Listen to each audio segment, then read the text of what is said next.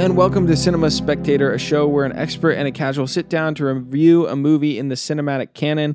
Today's movie is Guardians of the Galaxy Volume 3, directed by James Gunn, starring Chris Pratt and Zoe Saldana. I am joined here with Juzo Greenwood, not usually joining us, but he's a regular seater on the show, and I'm already stumbling over my words because I don't host the show. I am Isaac Ransom, usually the dummy. So, but at this point, you know, we've watched so many movies. Juzo's going to sit in on this episode. Reviewing a Marvel movie for the cinematic canon is quite weird. We're going to explain it in a second, but I just want to ask you, Juzo, first of all, thanks for being here. Second of all, how you doing? How's your week been? I'm doing good. I'm happy to be here again. Always enjoy being on the show. We're kind of gearing up for a trip down to LA at the end of the week, so that's been kind of fun. Not too much to report. Been watching a lot of stuff, which we might get to, including a lot of Succession. But yeah, how are you doing, man? Yeah, I'm good. I'm a little beat. I'm usually not terrible at talking for long periods of time. I mean, I've been doing podcasting for a while, but I had kind of like a high stress presentation today. And it was like one of those presentations where my work was like, we need to practice it multiple times and then like be practicing it right up until the meeting. And I think it was good that we spent all that time. But like as a public speaker, as someone that like doesn't mind usually presenting or talking, it really started messing with like my cadence. I started to hear myself talk and I was like, this is like the fourth or fifth time I presented this and I don't even sound like myself anymore. Like this is like weird for me. So you're gonna, you guys are going to have to forgive me if I'm kind of all over the map today. I feel completely squeezed dry of my energy and I did not expect that for this episode. So it's been a crazy weekend I had church stuff going on, Mother's Day stuff, and then I went to go see this movie with some family. It's by no means a bad life, but for some reason I just haven't found the time to recharge. And so waking up very early this morning for work to get ready for this presentation, I'm feeling a little burned out. So I'm just asking for a bit of grace on this episode. I apologize if I completely blunder what we're supposed to be talking about. So thanks for asking though, Juzo. I want to get into like what we've been watching more in detail, but I thought we would take some time to explain why we're doing Guardians of the Galaxy 3. First of all, because Cameron is quite busy this weekend, and Juzo and I were both planning to see the movie anyways, so we thought we would take a chance. It kind of lined up in the schedules to talk about something that's modern and current. And second of all, to add like the other side of the coin, kind of a reevaluation of what's going on with Marvel. I mean, this has been the juggernaut now for almost 15 years. Yeah, 15 years. It's been around for a while. And just my personal experience from like watching up until the Infinity Saga, the Phase 4 stuff is where I've really fallen off.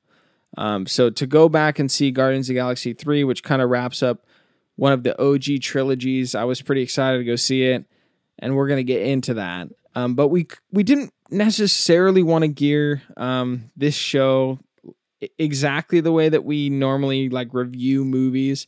I feel like most of the time there's a lot of distance from the release, so there's kind of more historical context, and because this is a new release, it's going to be more around the pop culture conversation and what our thoughts are on the entire MCU as a whole. And I love talking about the MCU with Juzo because you are so knowledgeable about like all movies. And so it's fun to hear your take on like kind of the dumb popcorn movie approach stuff. So you want to add anything else to the topic before we get into what we've been watching?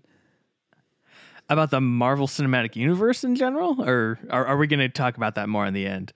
Yeah, well, I mean, we'll get around to it. We'll review the movie and everything. But I just want to know if you want to give some context for the audience about kind of the open topic that we're going into.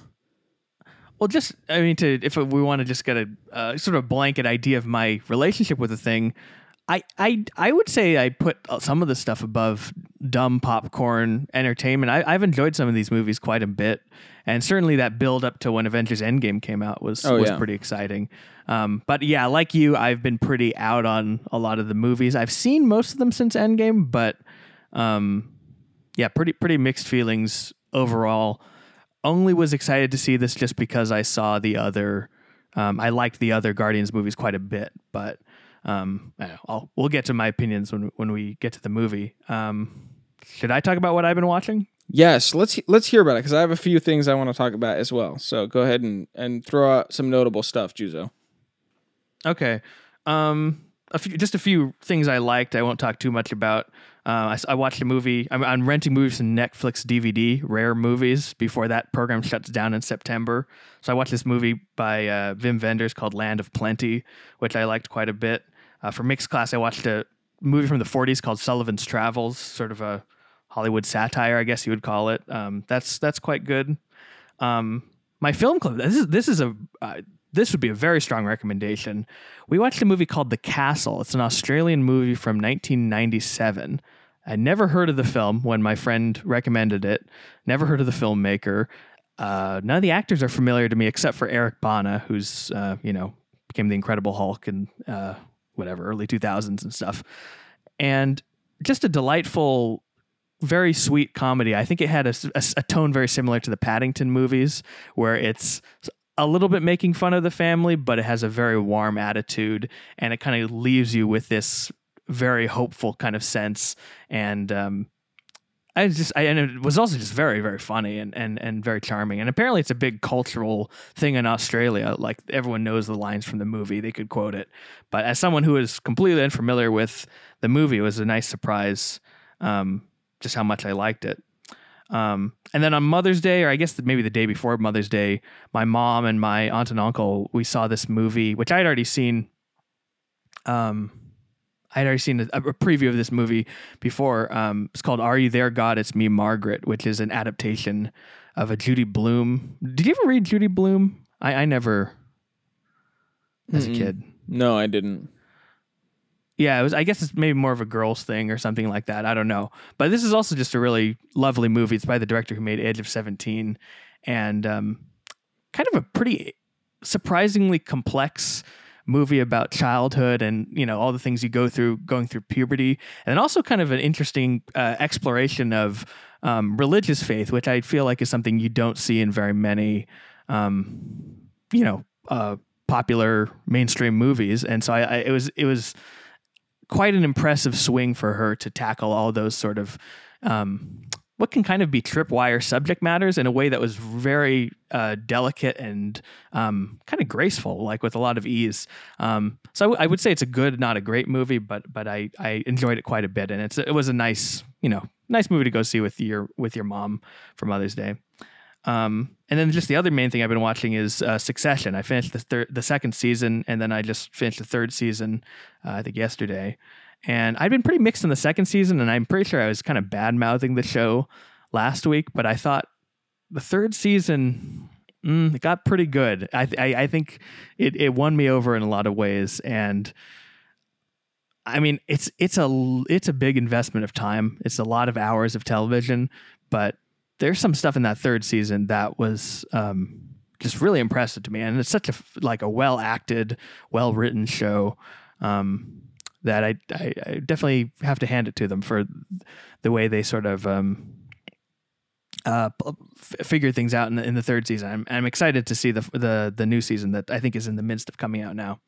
So that's basically everything else I've been watching. Now, I just want to ask you, Juzo, because I don't know if we got your take on it a couple episodes ago, but did you have a chance to share your thoughts publicly on the movie that we watched together like 3 or 4 weeks ago? I forced Juzo to watch Puss in Boots: The Last Wish. And I know you're an animation guy. I just want to, for me, I'm just like a disciple of this movie. I'm not sure why. I have to have Juzo's final score on the record for the show. Yeah, Puss in the Boots, The Last Wish. I mean, there has to be a little bit of context for this, which is like 3 grown men hanging out at Tim Smith's house, kind of, at the end of the night, kind of tired, just, kicking back and throwing something on. I think for that kind of viewing, it was perfect. But I enjoyed it quite a bit. I wouldn't say I would put it, I wouldn't say it's on the level of, the Shrek movies or like the first two Shrek movies or Kung Fu Panda or something like that.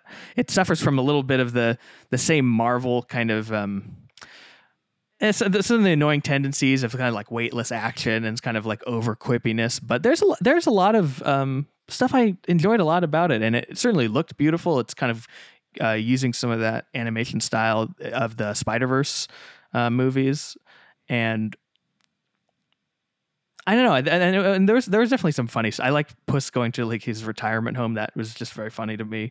So it was definitely enjoyable. I had a nice time watching it.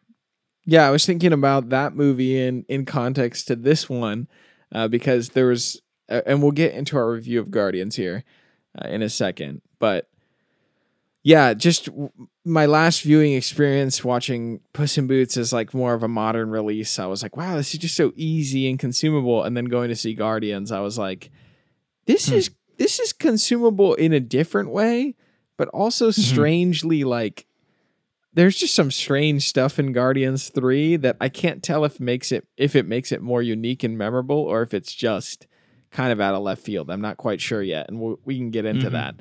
As far as what I've been watching this week, I actually tried to start watching Succession. I watched the pilot episode of season 1.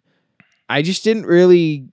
This is the thing is like TV. It's really hard for me to like get into something, and I think a big aspect of most TV shows is like an aesthetic draw, like a very surface level. Like, is this a sci-fi thing that I like? Is this a fantasy or some kind of like post-apocalyptic story that is hooking me, or is it like just profoundly funny? Like I can't quite put my finger on it. I mean, I watched some other comedy shows like Curb Your Enthusiasm or, I love Arrested Development. For me, I'm like that show. Like it blows stuff out of the water. That's a fantastic show. So like to go into a TV show, I'm like, I'm really skeptical if I'm going to commit my time to this. In most cases, if there's not an art style or a setting or something that's drawing me in pretty, like simply, then it's pretty difficult. And I feel like a lot of HBO dramas and Netflix drama series, the subject matter just really doesn't click with me. And I find myself watching, and I've done this multiple times with shows that I know that I think I'd probably connect with. I just start like at episode like 4 or 5. Like I just cannot get past it. The beginnings of TV shows are so bloated. I can't even explain it, Yeah. I like the beginning of Succession, but I know what you mean. I mean, look, we dropped my mom into the 5th episode of season 3 without having watched anything, and she actually enjoyed it quite a bit. So the stuff that can be enjoyed in isolation. But I can't disagree with you that there is some stuff in Succession that is dragged out a lot. I thought the first season was pretty good, but the second season, man, there's a lot of wheel spinning going on there. Yeah. I watched the pilot episode and I kind of just decided, I don't think I'm going to commit to it. And I know that might upset some people, but I was just like, I don't know. I'm not drawn to this. So I don't blame you because you're talking about the world bringing you into a show, which sometimes the world is a physical world, but it can also be a like a world of characters you like to revisit every, like Cheers or something. You like being in that bar with those people. And Succession, I find the characters pretty entertaining, but they are pretty unpleasant people to spend 40 hours of your life hanging out with. So I definitely would not begrudge anyone, including yourself, for being like, nah, I like something like The Bear I watched last year. That show has such a wonderful collection of these characters who you really fall in love with, and you just enjoy their company. And I'm like really excited to see the new season next month because I just want to be back in that world and that sandwich shop. But the Succession, I think it's a testament to the writing and the performances that you are still curious about these characters despite their unlikability. And I'm the first person who is gonna be stumping for unlikable protagonists in movies and unlikable characters. But there's something a little different with spending that much time versus watching, The Wolf of Wall Street. It's 3 hours and then it's over. So yeah. It's not that I thought. I don't know. It just didn't click with me. I think a different example of a setting and a kind of show that I wouldn't be necessarily drawn to that won me over in some way that was different. I don't know if it was the pacing or the way that the pilot worked, but I had an experience where somebody forced me to watch the first episode of Ted Lasso, and I was pretty surprised by the end of that episode how I was somewhat bought into like the setup of the show and what was going on pretty quickly. And I was like, wow, like it's rare for me to watch a pilot and actually find that level of engagement that quickly. So, yeah, that's a nice world. Ted Lasso is a very nice world, so I can see that. Yeah. I definitely think the world building thing brings me in for a TV show. So I tried watching Succession. I probably won't resume for a little while. I don't know if I'll ever get around to watching the rest of it. And the only other movie of importance that I can think of that I watched, although I did watch part of Thor: Love and Thunder to try to catch up on this movie, which, I mean, How was that, Isaac? 15 minutes and I was done. I was like, yeah, I'm not watching any more of this. Yeah. Basically just trying to figure out where the Guardians were at to watch this movie. HBO has some Bong Joon-ho movies on it. So I watched Host, which I have... Really? I didn't know very much about. Also, the poster is horrifying. CGI is pretty bad, but this is kind of it's kind of in that early Korean cinema time. I just love Korean cinema. That's what I was talking to Juliana about that. I was like, there's something about these movies that really connect with me. I can't quite figure it out. There's a great scene in Host where a family, which Bong Joon-ho loves to work with, like a family unit, is mourning the loss of their like youngest member, this little girl that gets like captured by the beast or whatever. And they're like at this like kind of memorial thing, and they're all crying on the floor. And then like the sorrow and the mourning elevates to a comedic level where they're just hilariously mourning. And then out of nowhere, all these news reporters just flood in and start photographing and videoing the family that is like rolling on the floor mourning the girl. It's just like cranked up to 11 out of nowhere. Because like it's kind of makes sense. Like they're there and they're really upset. And then all of a sudden they just have this outburst of like radical mourning. The news and press come in. They start taking pictures of them on the ground. Like I was like, man, there's just something special about it. There's a cultural difference, but I'm totally into it. I feel like people now have a connection with that, with the mass success of Squid Game, Parasite, of course, winning a few years back. I think there's a lot of great Korean cinema that people haven't had a chance to explore, and there's so much good stuff out there. Yeah. And I was just, Bong Joon-ho, come on, man. Yeah, certainly you can watch all of 7, I think, of Bong Joon-ho's movies are worth seeing. Like all of them are good, and maybe 5 or 6 of them are pretty great. And that's fun. It's so funny when you describe that scene, because I saw The Host many years ago. I don't really remember that much about it, though I remember I liked it. But when you describe that scene, I can picture it immediately in my head, because that's just such a Bong Joon-ho sense of humor. Yes, totally. It's so dark and kind of a little bit mean-spirited. But also just very funny, he does that in all of his movies. He's quite critical of the family unit, and but it's endearing too. It's a very difficult line that he's able to click. So I've watched about 70% of The Host, and I haven't finished it yet, but so far I like it. It's just a lot of fun. It's very it doesn't feel like it's getting too deep in any regard, but maybe I haven't seen the big twist yet. So I'm going to wrap that up probably tonight, actually, because I'm pretty tired. Cool. Yeah, okay. We've rambled long enough. I think it's time to get into Guardians of the Galaxy 3 and open up the conversation. I just want to remind you, if you enjoy the show, which, if you enjoy this episode, first of all, I just apologize for my hosting skills. Juzo, you're laughing over there. You're doing fine. I think you're overrating how. I think you're doing I'm okay, having this man. mental battle right now. Like I'm I'm telling you, Juzo, usually when I'm speaking or doing some kind of performance, I don't practice that much because then I get stuck in my head. And I don't know, just with work today, I was like, that's just... No, it can mess you up being over prepared for things. Oh, yeah. I can see that. Yeah, I don't like that. Anyways, what I was trying to get at is some kind of shilling. If you enjoy the show, you can support us at patreon.com/ECFS Productions. All of it helps. Just listening to the show helps. Sharing, giving us a rating. We just appreciate you spending your time here hanging out with us, and we hope that this conversation can be something you can enjoy.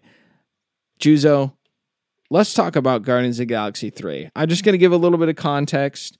This is supposed to be, I'm assuming the end of James Gunn's trilogy because he's kind of going off to DC. But I think that's I'm right. not sure if he will be returning for it. It feels like a tying up of the Guardians story, but what's sort of unique about Guardians of the Galaxy is it's kind of like a ragtag team of weird outcasts anyways. So the first movie feels like it's definitive, and the second movie feels like it could have wrapped up the trilogy, and then this third one is like, okay, that's probably the end, but they could probably just keep doing that, you know? So I think most people are saying, yeah, that's the end of some kind of trilogy, but it's weird that this one is so far out from what was probably supposed to be just a spin-off series in the scope of the MCU. And now it's its own trilogy. I don't think I want to get too much into spoilers about this movie because it's so new. And well, we can have maybe a spoiler, like we can give a spoiler alert when we start, because there's a few things we should probably. I mean, I feel like it's hard to talk about a lot of the movie without getting into some spoilers at least. Yeah. And some people don't want to know anything, so we can give our baseline. If you don't want to know anything, then you probably shouldn't be listening to a podcast about it. Just go. Let's just start with like overall recommendations. Juzo, did you enjoy this movie? Would you recommend people go see it? Yes. Okay. Yes, I did on both accounts. Maybe not. It's funny when we're talking about, is this movie for everyone? Usually we're talking about in the like, is it too much of an art house experience? Yeah. But in this case, I think that maybe applies to aspects of this movie, or just the fact that it's a very disturbing movie. And I know we saw some little kids at the screening, and I was just like, if I saw this as a little kid, Oh yeah, I would be very, very upset by some things. My brother said I think he described it as as hard a PG-13 movie as he's ever seen. Mm-hmm. And I think it's probably up there for sure. Just a lot of really weird and graphic and violent aspects, and then also just emotionally, it's quite wrenching in places. But for just overall, I thought it was quite a good film. It definitely had some of the hallmarks of both the Marvel movies and of James Gunn movies that I'm not so crazy about.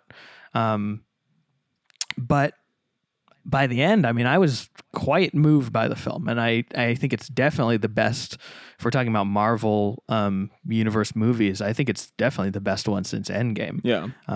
And yeah, in terms of just filmmaking, I think Gunn is just he's not the best film. I mean, they've got some great filmmakers working on these movies, but these Guardians movies really feel like the most the ones that feel like they have the most vision and creativity, and they don't feel like they're. I mean, I'm sure there is obviously corporate oversight, but it feels the least kind of like the result of like boardroom scheming and kind of focus groups and that sort of trying to connect the universes. That was another thing I liked about the movie, is it felt very insulated to the story it was telling. It didn't feel like you had to have seen 40 TV shows or even have had to see the other movies. I mean, obviously you probably should see the first 2 Guardians movies, maybe the holiday special, I don't know.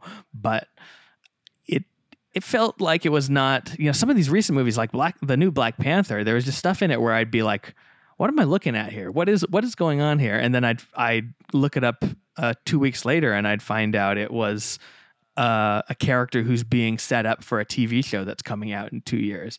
And it's just kind of, your eyes roll back into your head. So this, it just felt like a solid, well done movie with some very affecting moments to it. So yeah, what do you think, Isaac?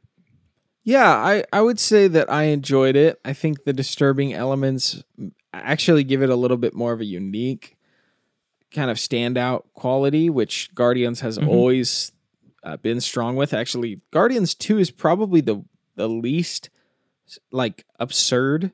For some reason, it fits more into the Marvel mold. To me, at least, it felt more like the Marvel formula, whereas the first movie, it felt out of left field at that time when they were coming out in theaters. We were like, what is this? This feels like it feels like the Star Wars experience, where it's connected to what's happening with the Avengers, but it's way out in a whole nother direction, right? So this movie, I definitely recommend if you have seen the other Guardians movies and you're all about them. I think it totally banks on the fact that you enjoy your time hanging out with these characters. It takes its time with them as well, which that was the other thing that was kind of itching that Star Wars feeling for me, is that there's just you just have like a deep love to hang out with these people that are on an adventure. And you can't wait to hear what they're going to say next, or what they're going to do next, or what the next quip is, because it's weird. You're just kind of like in love with who they are as characters on screen. And it made it extremely difficult for me to be critical of anything in this movie, because it brought me back to being excited to sit through a Marvel movie. Now, I don't think the movie's perfect. I'd like to get into the weird stuff because it's just interesting, but overall I'd recommend it, especially if you like the other Guardians movies. This one's probably just going to be a little bit more graphic for honestly, like you're kind of like, I don't know why it's graphic, but it all kind of comes together in a package that I would say is definitely worth seeing. The other thing about this movie is that I saw it in one of those 3 screened movie theaters. Have you ever seen a movie in one of those? Oh, I've never seen one. Is it's like giving the illusion of a 3D, yeah, like you're in a box of movies? movie? It's kind of the semi-IMAX experience. But your peripheral vision has projectors on each side. So it was really unique to watch this movie with the way that they designed the film with the ultra wide thing, because not the entire movie would use the ultra wide like lenses. Each scene was cut in a particular way so that those like side walls would turn on at specific times. And I did notice that a lot of it linked to whenever they would start playing a song, which I thought was such a great way to sort of kind of capture the audience into what is happening, almost like the music video moment.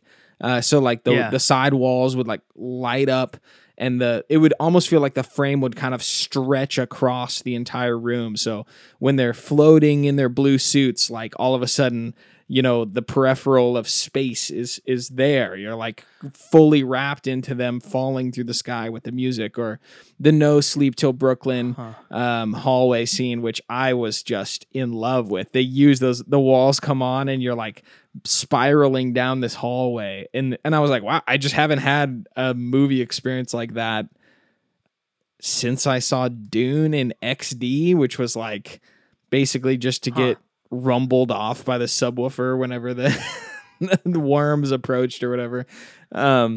So it was extremely immersive. I didn't really want to see the movie in that format, but I found myself enjoying it a lot. So I don't know. I think there are elements of this film that could be recommended in IMAX if you wanted to have that experience, because there's some visual creativity that they have fun with. Yeah, I'm curious about how they do for the hallway sequence. Are you just seeing like on the sidewalls? Are they showing you? Is it a continuous image, or is it just another? It's not. It's not continuous. Or is it? They expect your focus to be on the front screen, so the peripheral vision is warped almost like a lens, in a way that your eyes naturally are able to focus on the center screen, but it feels like the screen has pulled out in a way. So if you look directly at it, would it look like out of focus, or is it kind of like well, it's sort of out of focus. You can look at it. Like I noticed there was a scene where they were having a kind of like a lower third back and forth between Nebula and Star-Lord, right? And there was a scene where it cut to Chris Pratt talking, and then it cut back to Nebula, and you could see Gamora next to her, and Gamora's face was like kind of warped, but in perspective of looking at the main screen, it was like she looked normal. But as soon as you like kind of drew your attention to the side screen, it was like she was just a little awkward looking because she stretched to fit the frame. I don't know. I don't think I would watch every movie that way, but for a movie that was kind of more consumable, I had a good time with it. So, yeah, overall, I would recommend it, especially if you like Guardians. I was thinking though, I was glad that I didn't take Jules to see it. She didn't like the original Guardians anyway. She was like, "This is weird. I don't really like the spaceship or the raccoon or the tree." So if you're turned off by what was going on in those other movies, you're definitely not gonna like this one. I'll tell you that. But I think so. No, it definitely feels like the most out there of the trilogy, maybe of the whole Marvel universe. It felt like he was pulling from a lot of his. He comes from like a exploitation movies and horror movies. Yeah, and I felt like some of those elements are definitely coming through in this. You saw a little bit of it in the first two. You saw some of it in his Suicide Squad movie, which I absolutely hated. But this, I felt like he brought it in a big way into this movie, but it worked for me for whatever reason. Yeah, I haven't seen any of his work like in horror movies. I hadn't seen Suicide Squad, the new one, but I'm not sure if I would have known any of his other famous films. I haven't seen them, but there was. Well, he was a writer for. I can't remember what the names of the Troma movies are, but they're kind of like very low budget horror, I think. He actually wrote the Dawn of the Dead remake that Zack Snyder directed, which I think is actually a fantastic movie. Maybe Zack Snyder's best movie. I don't know. That's for another discussion, I guess. But yeah, I haven't seen his. He made a horror movie called Slither, and he made kind of a superhero movie called Super with Rainn Wilson. Yeah. Oh man, you seen that? I don't know if I've seen it. It looks really familiar, but I did see the original Scooby-Doo movie. So yes, and that Scooby-Doo. Yeah. Oh, did he write that? It had some weird involvement because Scooby-Doo's whack. That original live action version's got some really weird stuff going on in it, and I think that's very fitting with and Scooby-Doo too. Yeah. I don't know if he directed them or if he just. I think he just wrote them or co-wrote them. Yeah, there's some like really strange, but pretty comedic stuff in those as well. So, no, I have not seen Super, but it looks very familiar. Yeah, I've heard that's another one where, because the trailer made it look kind of sillier, but I heard that's also kind of disturbingly violent as well. Man, I don't want to get too much into like what happens till we get spoilers and whatnot, but there was some upsetting stuff in this movie for sure. It's certainly if you like animals, that's another thing I'd be like go with some trepidation, because I don't know, I feel like it could be pretty upsetting. Yeah, to some people. Yeah, no, definitely. I think we're probably just gonna say spoilers from this point on. I don't know when we're going to get into the conversation about Marvel as a whole, but let's talk more details about the plot. You've been warned. This is your last chance. All right. So the plot of the movie revolves around Rocket and his origin, how he came to be this talking smart raccoon. And there's like this super genius guy that invented him that's also kind of psychotic because he's obsessed with trying to play God and create these perfect societies. So Rocket, he creates Rocket in this creepy lab with like where he's working on raccoons, and then like Rocket, you kind of see his origin all happening. But the driving factor of the movie is that you're basically catch up with the Guardians hanging out at their home base. Rocket gets injured because that inventor wants him back, and you kind of piece together his origin story as he's on the operating table, and the Guardians are pursuing his like evil creator because there's like a kill switch in Rocket's heart. They need like a code from him. So there's like they need the kind of like the golden egg or whatever. The Guardians are chasing that to save their friend. They obnoxiously say that a lot. I'm doing this to save my friend, you know? They say which look, I'm all right with, honestly, because I love a movie where the motivation is like we have to save our guy. We have to save our boys. And whenever it's something like that, I always just if I glaze over if a movie's like we got to stop the villain from terraforming the earth. We've got to stop them from, getting the crystal. There's all this, MacGuffin stuff can be kind of just boring to me. But when the MacGuffin is we have to get whatever this thing out of, it's so ridiculous. Like, get this thing out of this guy's head so we can save. But when the motivation is so we can save our buddy Rocket, then I'm a lot more into it. And I don't know, they got me with it. I think. You certainly have the association with the characters. I think from the other movies that helps. But yeah, I was pretty invested in it from the start. I think they do a great opening with Rocket listening to a super boosted mix of Radiohead's Creep. Great song choice to connect with him. You get the state of kind of where most of the Guardians are at, which I thought was fun, with Quill being a drunk and being upset that Gamora doesn't remember who he is. And then the action kicks off pretty quick as you realize that, that basically Rocket's this tortured soul that has friends. He's then critically injured. You start re-seeing a bunch of his past, and that's where most of the graphic stuff comes up about, is that the this creator guy basically like cyborg mutates a lot of animals, and they're all caged up, and it's like very sad to see, a rabbit with its jaw missing and like having like spider legs and stuff. It's like, oh, what the heck, Yeah. Like, why? Reminded me a little bit of like Toy Story. Totally. There's like the mutant toys. Totally. It's got a I actually was thinking about Toy Story a lot during this movie. There's a nightmarish quality that links to youth in some weird way, because I don't know what it is, but like seeing animals, I don't know, like as a kid, like you have those stuffed animals, you have like this weird attachment to like talking animals. I don't know if it's like Disney movies or like the Pixar movies, but you're like, oh, like there's like kind of like this soul character side to them. And for so long, like Rocket has been like, he's like a mean, like gun-toting, awesome, like kind of crazy character that you just kind of enjoy because you're like, he's cool, he's a raccoon and he has guns. Like, what's not to hate about that? But this movie does the thing where he's like a cute little raccoon now, and you're watching him get tortured.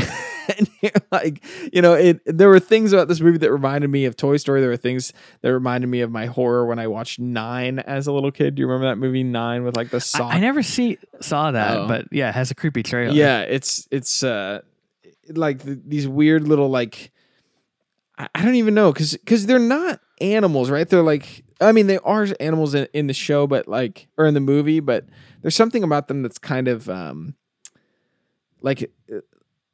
They're like these animated cute things that are, it's not like watching like National Geographic. There's like a kind of a cover. Oh yeah, there's an expression they have. Yeah. It's really, it struck me really from the first close up of adult Rocket in the movie, where I was like, it's like, and I know this to be, I knew this already, but it just struck me this time watching. It's like, wow, these people who create these visual effects have such a complexity of emotion on this raccoon's face. And it's not a cartoon raccoon where he has the elasticity of something like a Pixar movie or a Disney, 2D animated movie. He's a realistic looking raccoon, but it's not just like he's sad or he's happy. It's like a really like complex oscillating series of emotions you see as he plays that Radiohead song and walks around their base. And it's really pretty amazing. And so when they bring in those other characters and there's this kind of, there is a real pathos to it. And I don't know, it made me a little worried because I was like, it's kind of like shooting fish in a barrel, like if you show an animal getting hurt. I think maybe George Lucas might have said that. He's like, it's easy to make an audience cry. You just shoot the cat. I think that's something, I'm paraphrasing George Lucas, but I felt like it earned the emotion by actually, spending time with those characters and actually developing and showing Rocket's relation with them. And it kind of went a different way I was expecting, because I was expecting it's going to be a movie about saving Rocket, and then at the end of the movie it's going to be about like rescuing all his friends from the past, and it would be this really touching reunion. At least I don't know if you were thinking the same thing, but that's what was going through my head. So when that otter got dispatched in the middle of the movie, that was pretty shocking to me, and just very upsetting. And it's certainly, I mean, I'm like saying, as a little kid, I would have been upset by that. But as a 26-year-old man, I was pretty upset by it, honestly. Right. I mean, I was kind of tearing up in a lot of this movie just because it does tap into the Toy Story thing is definitely true. There's something about the like anthropomorphized characters and these like cute, innocent creatures. Also just the aspect of like going on a mission to rescue your friend is something that's in those movies. And then at the core of it, they're both the Toy Story movies at the core of it is kind of about the vulnerability of life and of these characters, thinking their universe is organized in this way they understand. And then there's this sort of like horrifying world of them becoming obsolete or them becoming unwanted. And I felt like for whatever reason, this movie was tapping into that, partly because of just the whole idea of this guy pursuing perfection and then just kind of discarding anything he doesn't see to be what he values as perfect. I thought it was nice. Those ideas were sort of nicely laid through the entire movie, not just with the animals, but also with all the other characters who are kind of making peace with, like, I really liked in the movie that they didn't give us a sappy ending with Gamora and Star-Lord, getting back together. And it felt very in line with those ideas, having them sort of accept that, or having him accept that it's not going to be like it was in the past, and he's going to have to sort of let go and sort of move on with his life. I found that very poignant. I felt I felt like Gunn thought those ideas out very well throughout the film. Yeah. There was a lot about this movie, just talking about the anthropomorphic characters and things like that. I think all of the characters in this film are presented. If you've never seen Guardians of the Galaxy, they're presented very cartoonish, like very two-note. And by the end of the movie, you feel like that third aspect of the character, like the roundedness of all of the characters comes forward. For characters you don't even really expect, like Mantis has kind of more complexity. Even Drax, who is just the dumb one, has like this like kind of profound wrap up for his arc and where he came from. I mean, from those early scenes in Guardians 1 where he's talking about his family, right? When he's trying to kill Ronan because of his family, all of that comes back into play with this. So it's, that's kind of the emotion that I had, is that I really just ended up enjoying the ride. And I was like, I just love hanging out with these characters. And for me, I'm like, this franchise is the Star Wars trilogy that like the next generation is going to absolutely love. And I just can only imagine when they have those prequel Guardians films and things like that just butcher like the original me, trilogy, Isaac, making right? me think of this. I mean, but really think about it, right? Like, because the third movie, right, the third Guardians movie brings in weird anthropomorphic like animal characters, and that's how Return of the Jedi was too with the Ewoks. Although, there's a lot of Return of the Jedi vibes to this movie. Totally, the feeling of the big battle, Yeah. like all these different things happening at once, but kind of in a way, kind of well cross-cut. Though in a way, I'd almost say it's kind of like Empire Strikes Back and Return of the Jedi, because I think it's also the most dark and upsetting of the trilogy. I think more so than the second movie was. Mm-hmm. Yeah.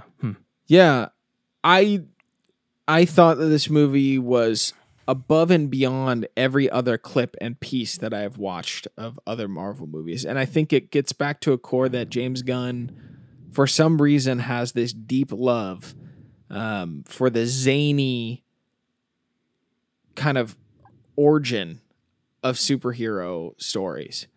Now, I didn't see Suicide Squad. I know people didn't like it, but it was definitely probably more crazy in line with the source material than the other Suicide Squad movie that came out, right? I guess so. Yeah, and know. now he's taking on a bunch of the DC stuff. It's hard to watch this movie and not like when I was watching it and the music turns on, I'm like, this is just so much better than the other Marvel stuff that I've seen. It has so much more creativity, and I literally just watched like the first 20 minutes of Thor: Love and Thunder, where they're trying to cram down, this movie's gonna have Led Zeppelin in it. Because that's cool and that's artistic and that makes this movie like interesting, and it doesn't do anything for it, right? As a matter of fact, it feels like Thor: Love and Thunder doesn't even want to be there. That was the impression I got from it, that Taika Waititi didn't really want to make the movie, right? Look, I don't know the guy, but I got that vibe from some of the interviews, I have to say. and so I don't know. It was kind of nice to watch a Marvel movie where you kind of could tell that the cast and the creators were like, we still have something we want to make here.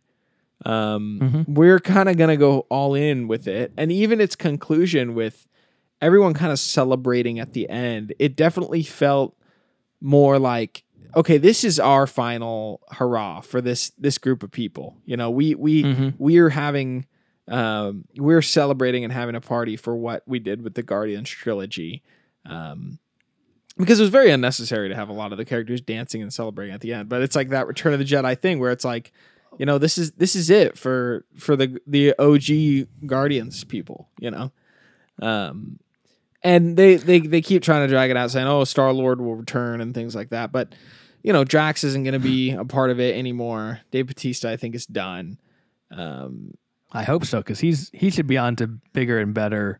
I think he's really a very talented actor. Yeah, he can do a lot more than what he was known for with Drax, right? Rewatching his performance in Blade Runner recently, it was like haunting, like chilling. Yeah, just he's there for good. A second, and you're like, wow, he steals the show while he's there. Knock at the Cabin, the Shyamalan movie. Also, he was terrific in that. And he's kind of, if not the lead, he's one of the main characters of that movie. So he can carry a film. He can carry a dramatic role. I like. He's hey, what were we I saying? even liked him in Glass Onion. I know it's kind of. Oh yeah. I know people are like, oh, like he's kind of the dumb character, but he's got a little bit of depth in that movie, more than he does like with I guess his early portrayals in Guardians and the comic relief that he plays in the Avengers movies. There's something about that.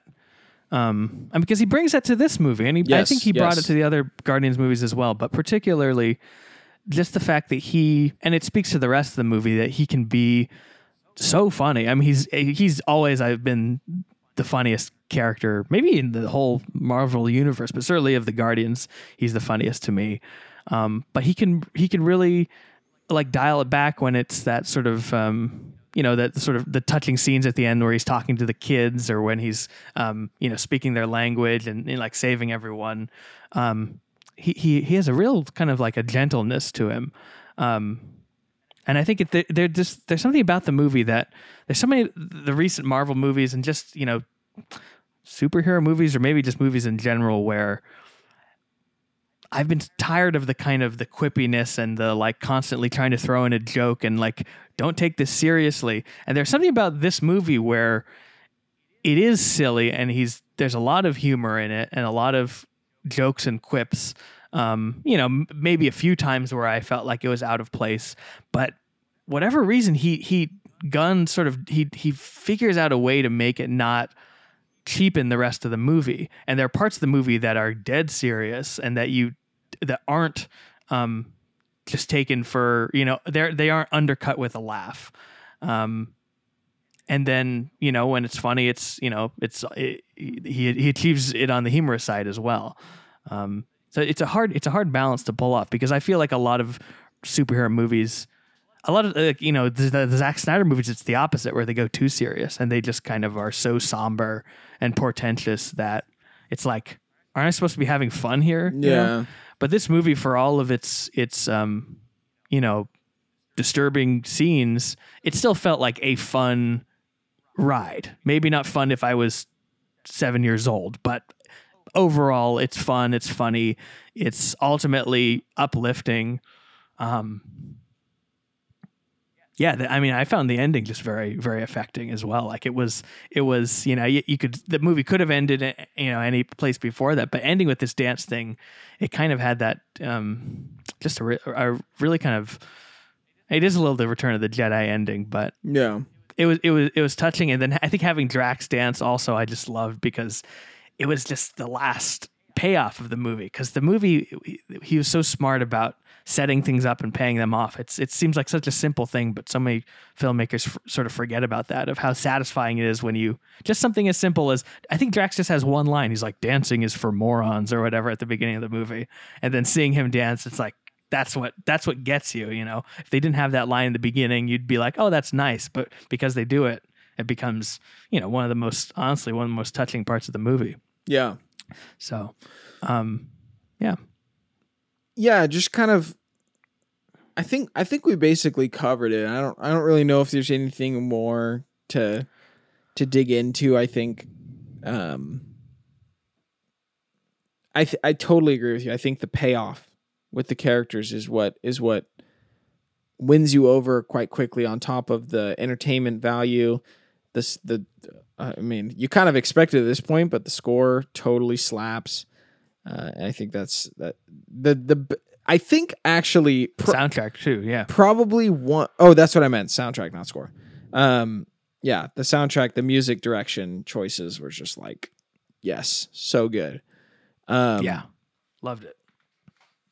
And I wanted to shout it out. I know I've already said it, but the No Sleep Till Brooklyn action scene in the hallway had great use of slow motion. It wasn't just constant chaos.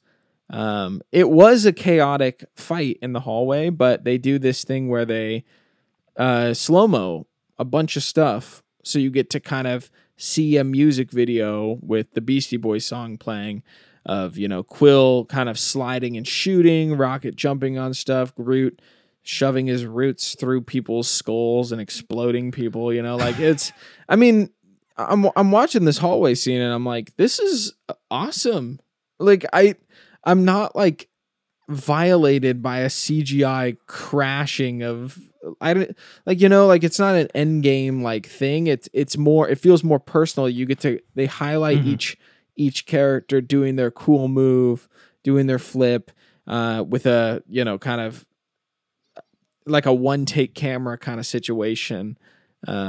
And I was just like, that was just so well done. That was so enjoyable to watch. It was like the first time I watched Marvel action in the last like 10 years, where I was kind of like, that, I don't know. To me, I was like, that was probably the best Marvel action scene I've seen in a while.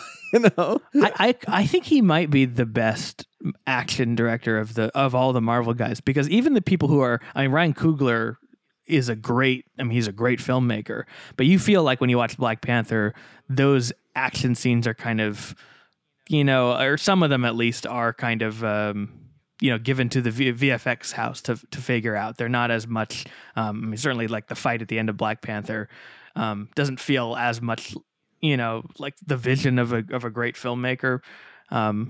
But gun stuff, I like the way his movies look, or at least these Guardians movies. He feel like he has the most kind of style to it, rather than, because a lot of times they hire directors, even Jon Favreau, who's a good filmmaker. He's not really an action filmmaker. Like, he made Elf, and then they bring him on to make Iron Man, and it's a good, Iron Man is a great movie, but when you get to the action, it's you feel like he's a little out of his depth.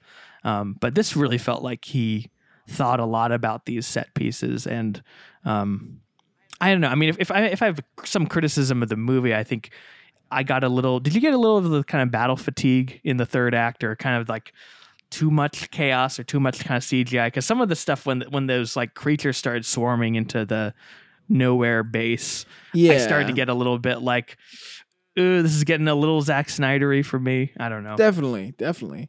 Yeah, I think the best action moments are when they do the slow-mo. Or it's kind of like the oh shoot moments, when you're watching the movie. And this is done throughout most of Guardians, if you haven't seen this one. Like Drax jumping into the big tentacle beast's like mouths, right? In slow-mo. Or I always think of the scene, I just looked up some frames right now on Google because I was like, I know there's a bunch I can remember. There's a scene here, the first image is when Yondu and Rocket are walking out of some building, and it's like all slow-mo with the arrow going all over the place. Oh, yeah. And they're both just walking on that overhang, and all the bodies are falling in slow-mo like around them. I'm like, yeah, it's way more like, this is a cool music video. Like, that's like the vibe they're going for, right? Yeah. And I'm down with it. I'm totally down with that. I just, it's hard not to enjoy. Just one more thing though about action in Marvel. Most of it sucks.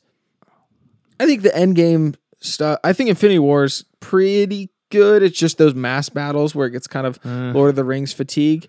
But I think Winter Soldier had a style that the entire movie industry basically like stole, which is like that fast, like brutal punching, like it's borrowed from Origins. Bourne a little bit. There's a little bit of Bourne from it. I also think there's like some kung fu movie or Chinese. I don't know if it's a Chinese movie or if it's I wish, or if it's Korean. My brother loves it. It's some kung fu movie where they're like going through flights of stairs. It's like this super long action movie where they're like fighting up flights of stairs. I don't know. I can think of it's like Crouching Tiger, Hidden Dragon, maybe, but I have no idea. Let me see if I can find it. Kung fu movie. Staircase floors. But the action like that, like really weighted. Now what you see in like what is it, in Mission Impossible, like that kind of like heavy martial arts fighting, that I think that was super popularized by Winter Soldier. Yeah. No, I think there's also something I like Winter Soldier because it's a little bit stripped back. It's kind of like guys punching each other on cement. There's something about all superhero action that I'm just a little bit, I find tiresome just because it's so weightless and it's so kind of characters are so invulnerable and it's so much kind of CGI. Like, I'm much more excited watching Tom Cruise punch a guy in a bathroom stall where it's clear they've it's real people doing these actions. The movie is called The Raid. It's Indonesian. Indonesian movie. Oh, okay. That makes sense. Yeah, of course. Yeah, so I wanted to throw that out. There is some Marvel action that I think has made a pretty long-lasting impact to action movies as they are now.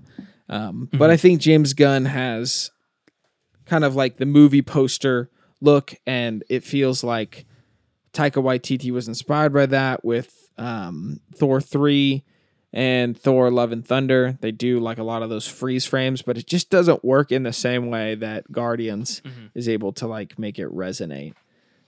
Yeah, there's a few cool things in Ragnarok. I mean, I like that movie. Yeah. Love and Thunder, just horrible movie. But there's some, I don't know. I liked. I was gonna say about the Guardians 3 is there would be something like the creatures or whatever robots that are invading the base where I was like rolling my eyes like, oh, here we go, just another CGI fight.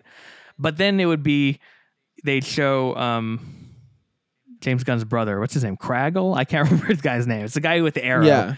He has that moment with the arrow, and it's like, wow, they're even tying up his. And so I think it's, in a way, it shows it's more important that action is connected to character and that it means something emotionally rather than just, motion and noise.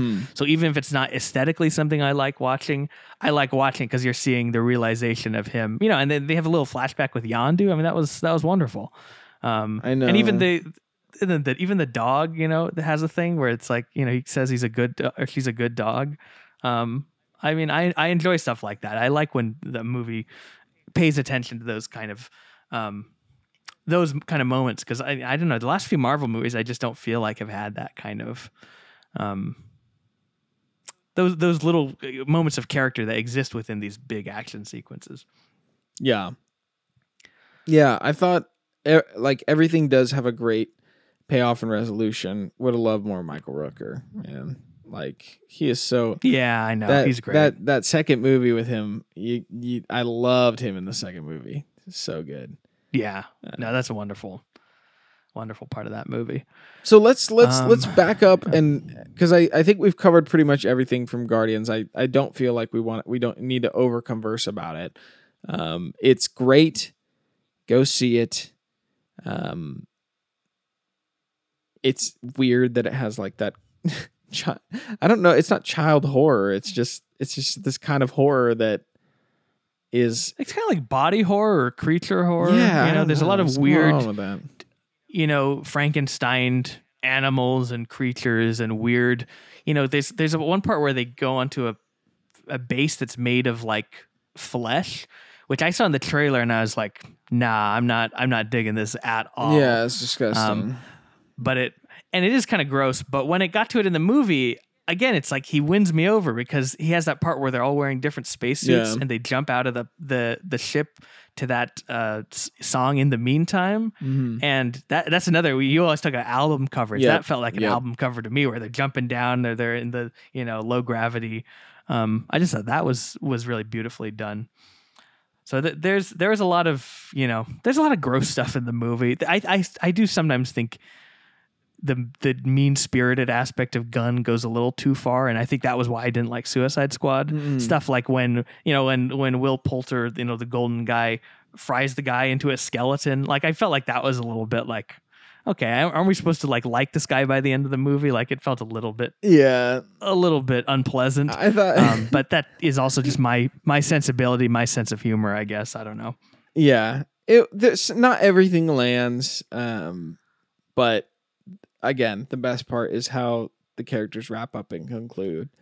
And it made me want to watch the other movies as well. It made me nostalgic for how much I loved Marvel at one time. And that's kind of why I wanted to bring it to a larger conversation. Let me pull up Marvel Phase 4 really quickly here. Marvel. Yeah, I'm not sure what falls into which phase. Oh, I don't know if we're on Phase 4 or 5. I don't really know. The Cinematic Universe. Here we go. From Marvel.com. Great. Can't wait to read it. We're in the beginning of Phase 5 started with Ant-Man 3. Great.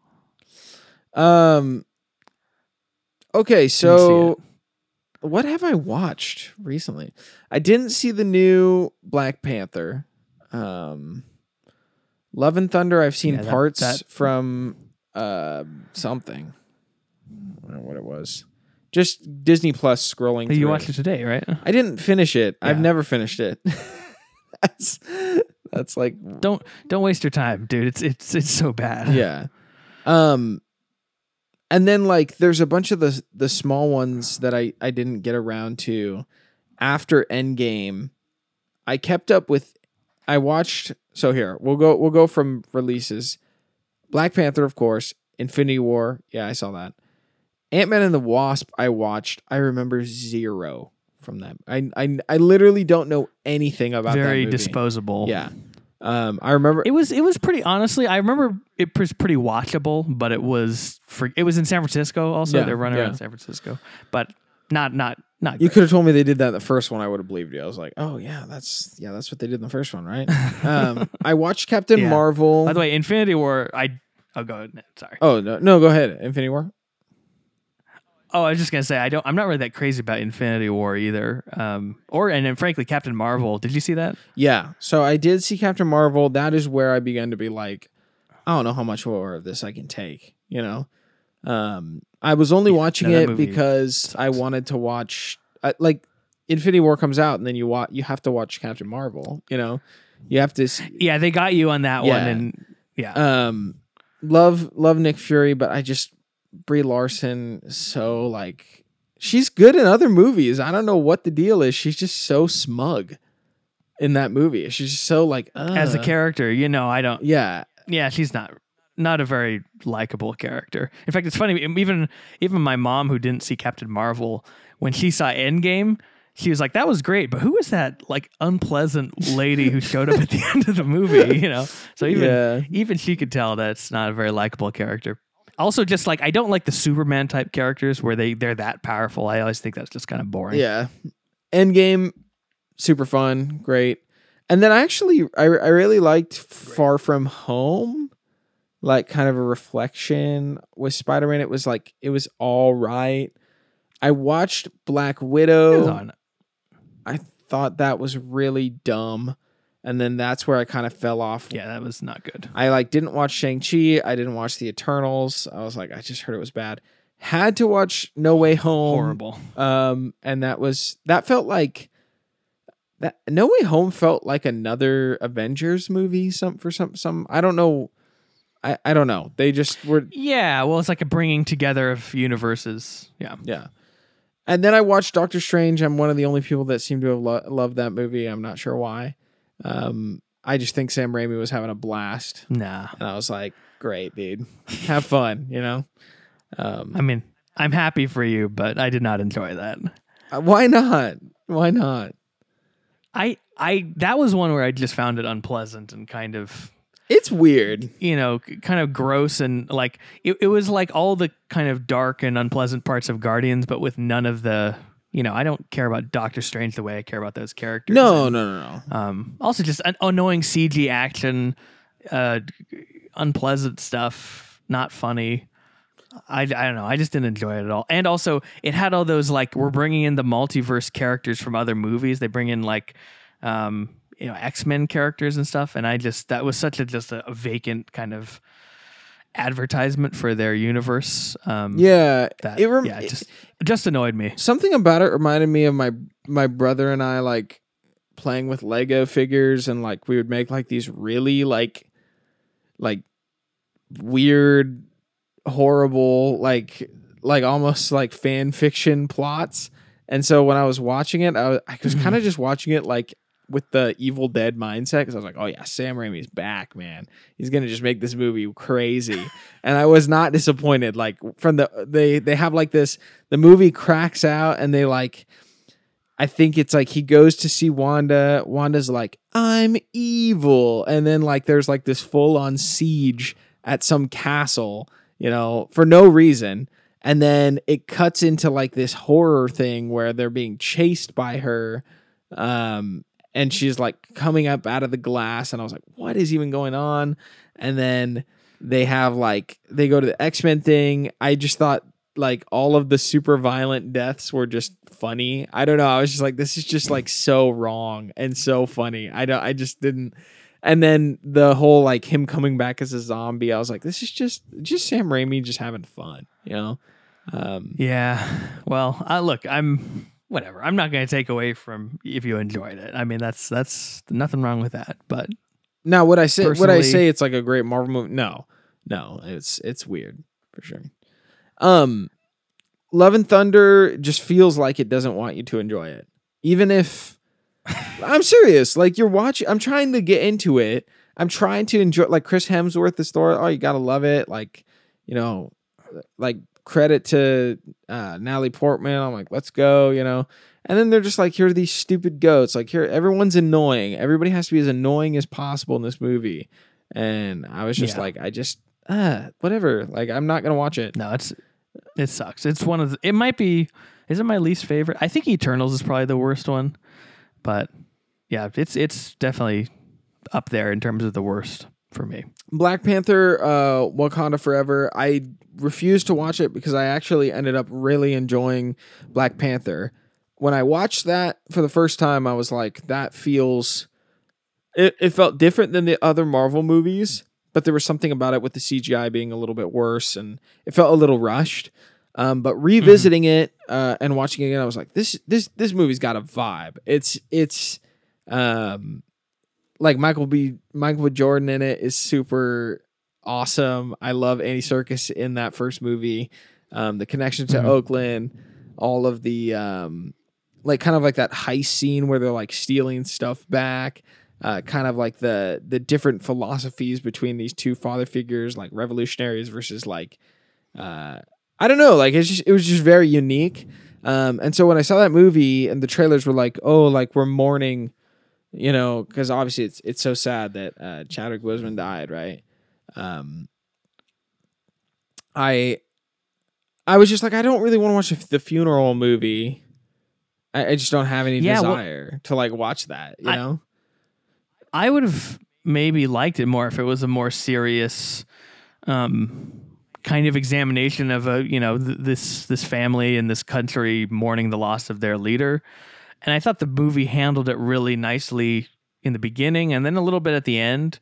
But in between it just felt like this pretty stupid story. And it was, again, like, you know, filmmaking's not very good. You lose a lot not having Michael B. Jordan and certainly not having Chadwick Boseman, who really is, you know, such a charismatic presence as, you know, at the fore of the first movie. Did they get Andy Serkis back?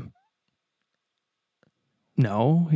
No, he's not in the second movie. Well, I didn't see it, so how would I know? Claw or whatever? No, I can't remember. I don't know. I just remember they had, you know, he might be dead. Had, you know, all this underwater stuff. He might be dead. No, he got killed in the first movie. Oh yeah, that's right. Yeah. No, the second movie. Yeah, they do all this stuff underwater, and it's like, I mean, it's a good thing the movie came out before Avatar, because if you watch the water scenes in Avatar and then you're to watch the water scenes in Wakanda, ooh, man, that's pretty embarrassing. I mean, I looked at the Little Mermaid trailer, and that's another one where it's just like, maybe you do need to wait, spend 13 years working on your visual effects, because it pays off. That movie looks incredible. Of Avatar: The Way of Water, I'm talking about. And by the way, you should see it, Isaac, because it's very good. Anyway, I'm just gonna change topics because I'm gonna avoid that movie like the plague. Ant-Man. You'd be surprised. I'm sure. I don't know. No, it's like there's just no draw for me. Quantumania, I was just like, no. I was like, I don't need more multiverse like things. Like, I don't want to watch that. Yeah. Go ahead. Oh, here's the deal with Quantumania. That was the first one. That was where I stepped off the train, because they always bring me back in because, well, before up to Endgame, they bring you in just because all the movies are kind of coalescing into this one story. So that was I hate to sound like a businessman or something, but it was a clever way to get people, you know, into watching everything. And then after that, I was like, oh, I could have stopped with some of these, but they always bring in directors who I was interested in, or like the director of Shang-Chi. I was like, oh, I liked his movie. Maybe I'll check it out. Taika Waititi, I like him. But Ant-Man, you know, it's not really a particularly known director. And then the trailer came out and it looked absolutely horrible. So it made it very easy for me to say, I think this is where I can bail on the Marvel Cinematic Universe and not watch every movie. I was always going to see Guardians 3 just because I respect James Gunn and I expected it to be good, which it was. But yeah, I feel like this year has kind of been a turning point for me because I've been sort of dutifully watching these movies as bad as they are. Other than I did like Spider-Man. That was the only one I think of the post Endgame that I've probably enjoyed until Guardians 3. But this year is definitely the year where I'm kind of like, I don't need to see all these movies, you know? Yeah, so let's kind of look forward, right? Mm-hmm. The Marvels, there was a trailer for that. I don't know. Yeah. Maybe that like I didn't have any desire to want to watch it after seeing the trailer. I remember liking the cat with the alien cat or whatever. That was cool. But But like, it's a sequel to Captain Marvel. I just am not very interested. Even with it being directed by Nia DaCosta, who's a pretty somewhat talented, pretty talented newer director. But the thing about it is like they bring in these new directors, but they don't really. It's not really their movie, you know. Like it's a Kevin Feige movie. You know, they're directing the actors, but you know they've even talked about how like the action scenes are kind of, you know, fielded out to other, you know, the visual effects supervisors or whoever. So anyway. Yeah, I mean, you watch the trailer, you can. I'm more excited to watch Fast X before I go see something like that. You know. Yeah. Well, not interested in either, frankly. Yeah. I have this idea, Juzo. I really think we should take Cameron to go see like Fast X with no context and just see what he thinks. Like, just he would be completely unaware of what's happening, and just kind of get his take on what he thought the movie was like. That seems awfully cruel, Isaac. I mean, I kind of did that with F9 because I you're gonna talk to me about cruel? Come on, all right. Isaac, it's more cruel. Isaac, that's more cruel than making you. I mean, your version of cruelty is like you have to watch Boogie Nights. It's like, oh wow, I'll owe the humanity. But my idea of cruel is like some French movie. Just please, not another believe one. Believe me, I'd rather watch 38 French movies, you know, than watch Fast X. Okay, well, have you seen any of the Fast and Furious movies, Juzo? No, I saw. That's the thing. I saw F9. F9. Yeah, it was on Mixed Top 10 list, if you can believe it, in that year, and it sucked. It was so bad, and those movies are just, I don't know. They just seem worth. I saw Hobbs and Shaw also, and it was just. Also mediocre. I've heard Fast 5 is good. I mean, I'm kind of curious to check out a few of them, but I went in. I think I saw Fast 7 first, and I enjoyed it. It was stupid, but I enjoyed it. And then I think I watched 8 and 9, although I remember nothing about 8. I mean, these movies should be slam dunks for me. Like since I was a little kid, always liked cars. I like car chase movies. I'm not a person who's like against a movie that's just supposed to be fun. I know I may have the reputation on this show because I don't make think you watch some French movie, but I want to have just a good time watching a silly movie. So when I watch a movie like F9, it's not like I'm not wearing a suit to the beach. I'm just kind of watching it. And I'm like, I'm not enjoying this. I'm not having a fun time watching it because it's so kind of. It feels so lazy the way they stage action scenes, the way they conceive stuff, the writing of the movies. I don't really find the characters very likable. Also, like I don't really like Vin Diesel or any of the guys that much. They're basically just acting as themselves as celebrities at this point. Oh well, so. I don't mean that any personally, Vin Diesel, but you know I liked it when you were in Guardians, the Iron Giant, or in Guardians, yeah. But. Yeah, not super interested in that series. Yeah. All right, well, let's kind of do a little bit of a look ahead. We'll wrap up the conversation. I don't know why we were giving full context of all of the Marvel movies, but I do agree with... It's interesting to look at. I do agree with you that Guardians 3 had some kind of pull, and it didn't disappoint visiting it. And I would say Spider-Man No Way Home had the same kind of like home run feel. Thor Love and Thunder should have been one of those movies that was like, oh, we're bringing you back because you love Thor, and that it just felt like an insult. You know, you're like, I didn't need that. And Doctor Strange, those movies have always been whack. So to visit that, I was like, I had no expectations for Doctor Strange, honestly. Besides that, I was expecting it to be wacky. So I think that's why I ended up enjoying it. So we got the Marvels coming out this year, whatever. A new Captain America without Captain America. The Thunderbolts, whatever that is.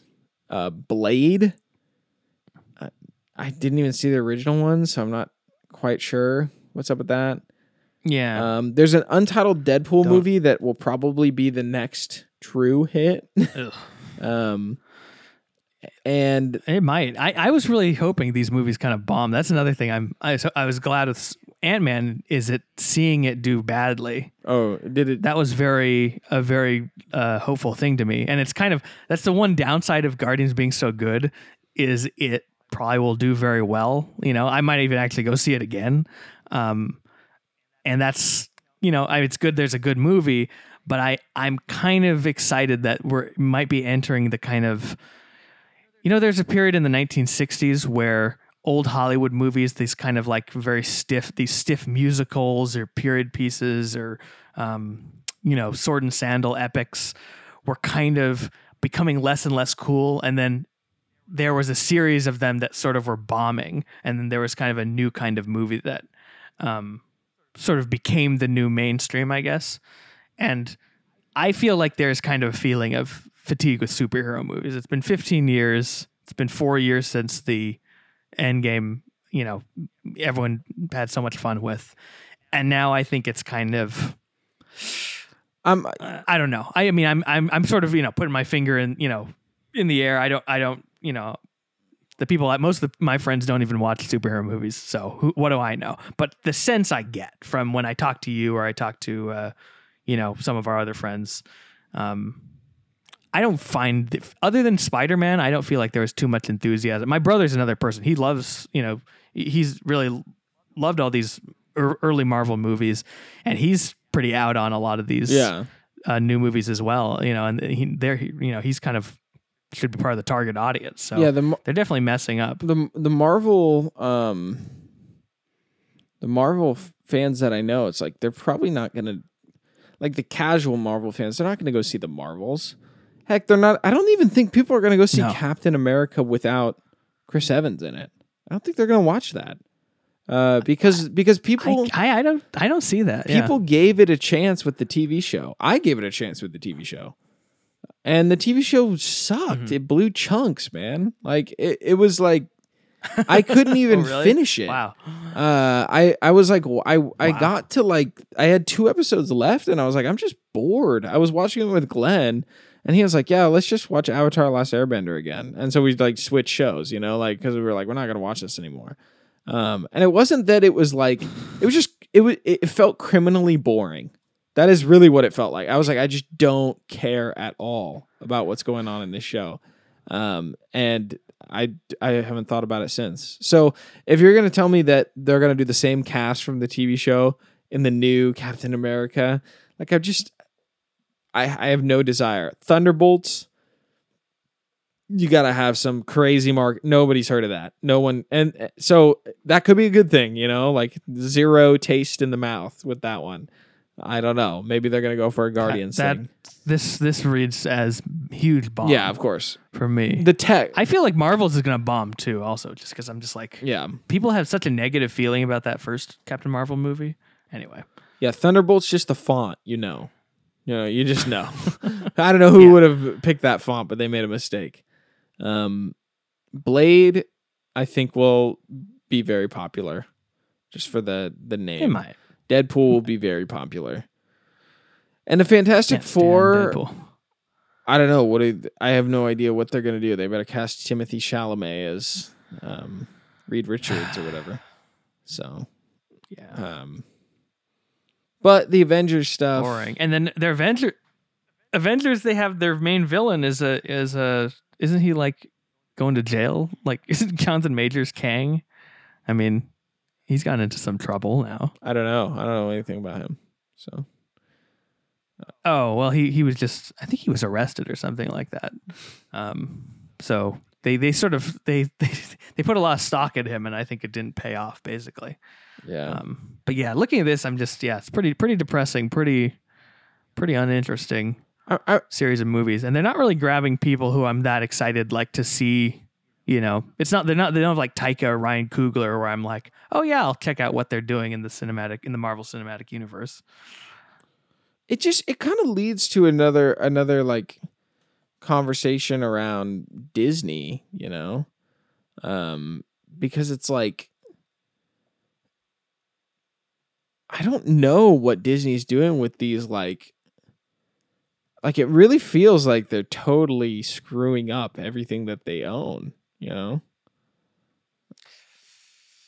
Yeah, I mean, and I know there's that's just that's not an original take. I know some people have felt that way for dumb reasons, but like it's just like the movies just aren't hitting the way that they used to, I just signed into Disney Plus. You want to know what the first title cards are? Some series called Crater with Peter Pan. kids on the moon. They want me to watch Spider-Man Homecoming again on their streaming service. They want me to watch Venom. Why are they promoting Venom? What is this? I didn't even know that was on there. Yeah, and then there's Peter Pan. There's some Muppet stuff. But I just look at I don't really know what their biggest thing is now. I just look at Little Mermaid maybe will do well. Absolutely, I'm sure it will do well, but who I don't know. I am literally the opposite person to want to go see a Disney live action movie. Oh, believe me, I'm with you. I saw the trailer for that and I was like, who wanted this? Who wanted? I mean, I was saying that way long ago. Where I was like, who wanted Beauty and the Beast live action? Who wanted Sleeping Beauty live action? Who wanted? What were the other ones? They did all of them. It felt like I'm like I'll tell you who it is. It's the studio executives, because those movies, they do very, very well. The Lion King, I think the remake of Lion King is like the 10th highest grossing movie ever or something like that. Wow. People really, I don't really understand what motivates people. I mean, I went to go see it because I was like, oh, it's the new Jon Favreau movie, but that's what I get for being an auteur completist. But no, they're just kind of Star Wars, dude. They're pointless. And you could just watch them. You can watch the original version. It's way better that's animated. But I've heard good things about Andor. It's just the way things are. I've heard good things about Andor. I have not watched that for Star Wars, but yeah, I'm looking at the Star Wars homepage where you can stream Star Wars stuff. Yeah, this looks like somebody vomited on this. Star Wars Young Jedi Adventures. I guess I'm just not the target anymore, What has Cameron done to me? He's turned me into this movie snob. I could have been enjoying Grogu and the Dust Bunnies. Because that's just... No, it's not about being a snob. I mean, you don't want to be just like, I just enjoy consuming product, It's I think it's I got to watch The Last Jedi. It's a good I got to watch The Last Jedi. Yeah, again. well that's the best example of this sort of thing. Last Jedi is the best example of Disney, hiring some interesting director and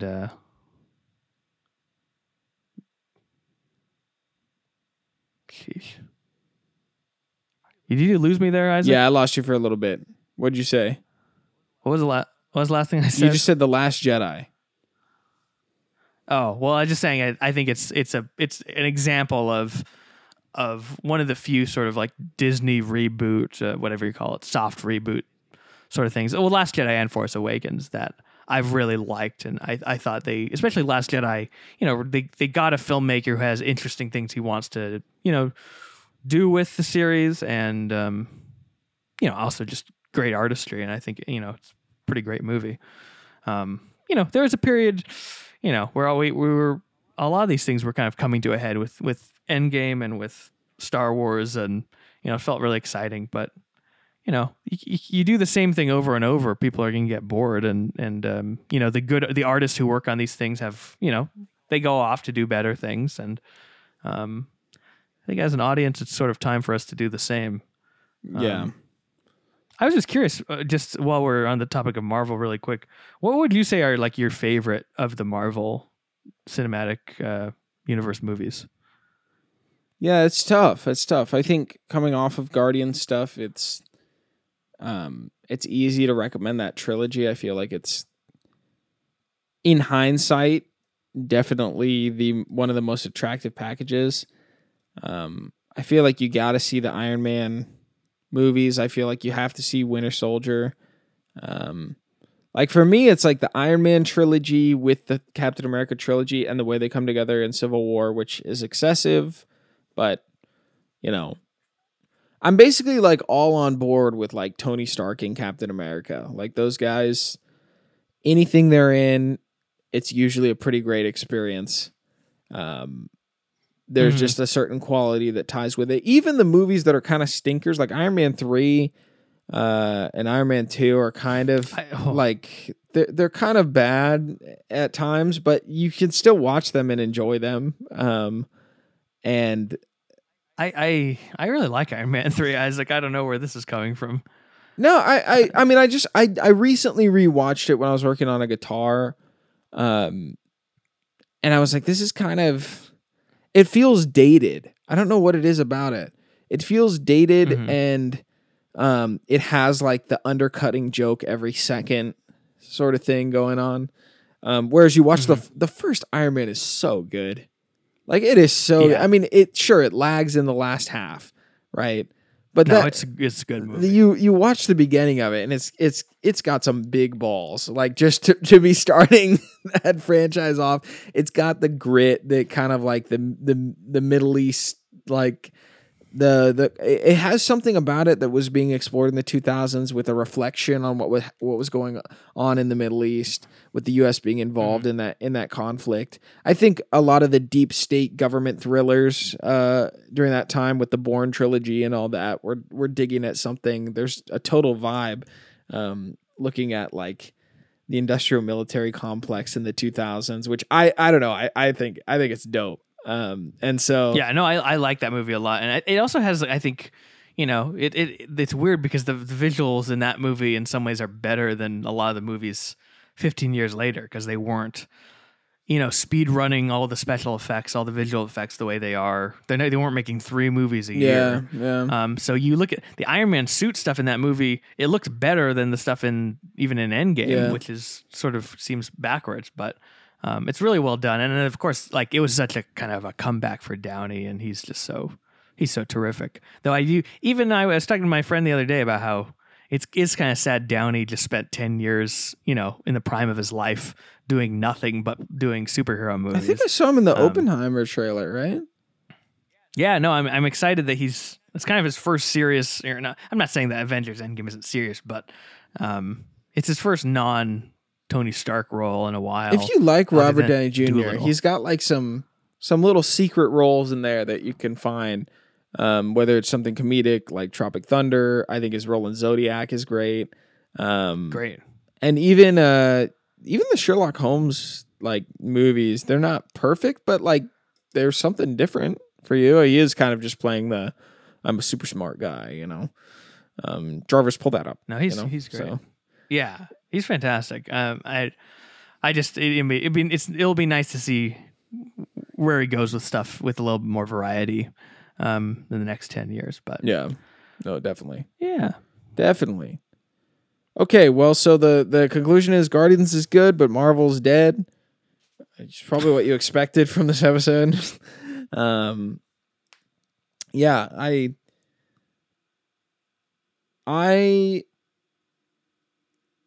this is the last thing. I know I keep comparing it to Star Wars, but I am really taken back about how much, in hindsight, Guardians of the Galaxy is like what I have been asking for from modern Hollywood for a long time, where it's like I want an adventure movie that reminds me of my Star Wars experience, where you're with a bunch of people that are on an adventure that you love spending time with.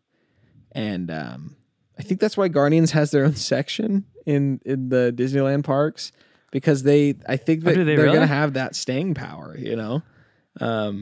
I feel like in 10 years, Guardians might have a dwindling legacy, but I kind of wonder if it's going to be a trilogy of movies that spawns another trilogy and spawns a universe, like the Marvel stuff is going to turn into a sci-fi like universe, you know? I don't know. I feel like they might kind of begin to veer away from the multiverse stuff and just kind of start making this this other galaxy universe thing that can exist on its own, because I think they have something special there, you know.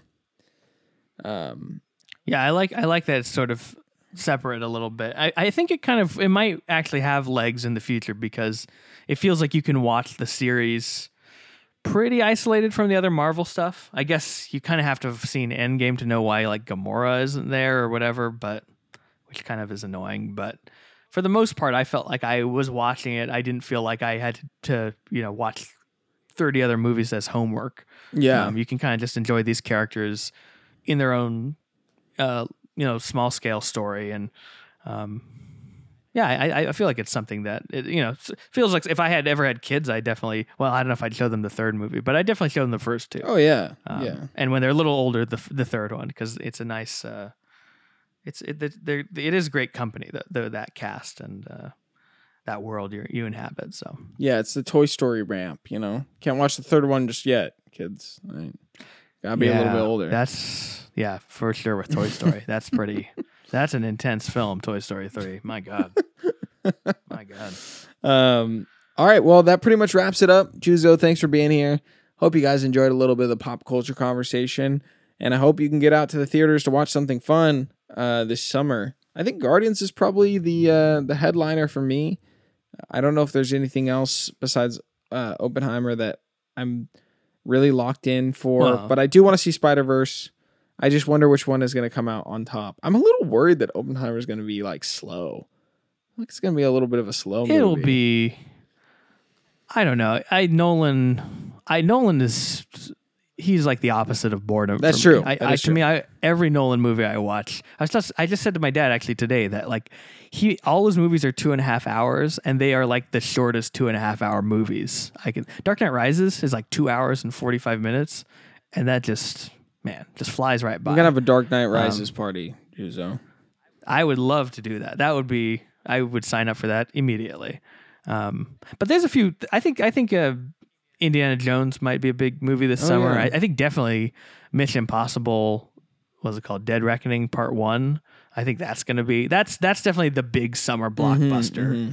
I mean, I'm most excited for Oppenheimer, but in terms of like franchise, blockbuster type movies, it's definitely Mission Impossible. But it was a nice surprise that Guardians, which I was not excited for based on Gunn's previous movie and the previous Marvel movies. It's nice it turned out to be honestly one of the better movies I've seen so far this year. Agreed. Agreed.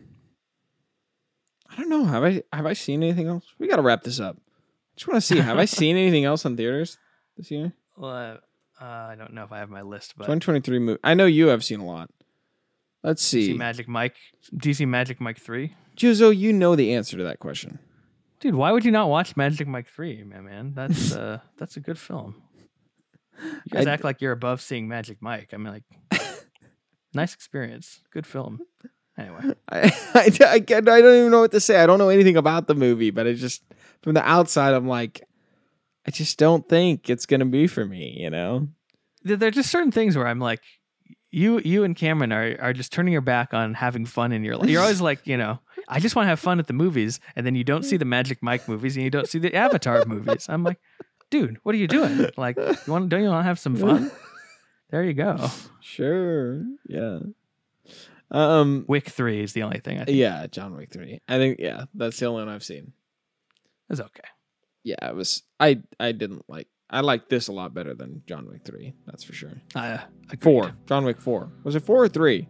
4. Yeah. Did I say 3? 4. All right. Well, Juzo, thank you so much. We post every Tuesday. If you enjoy the show, you know what to do. Until then, see you on Tuesday. Cinema Spectator is an ECFS Productions podcast that is fully funded on Patreon.com. Shout out to our producers, Darren O'Neill, for supporting the show, and to the rest of you that support us at Patreon.com/ECFS Productions. If you want to learn more about the benefits you can get, check out our Patreon. The show cannot happen without you great listeners, so we thank you for all your kindness and support.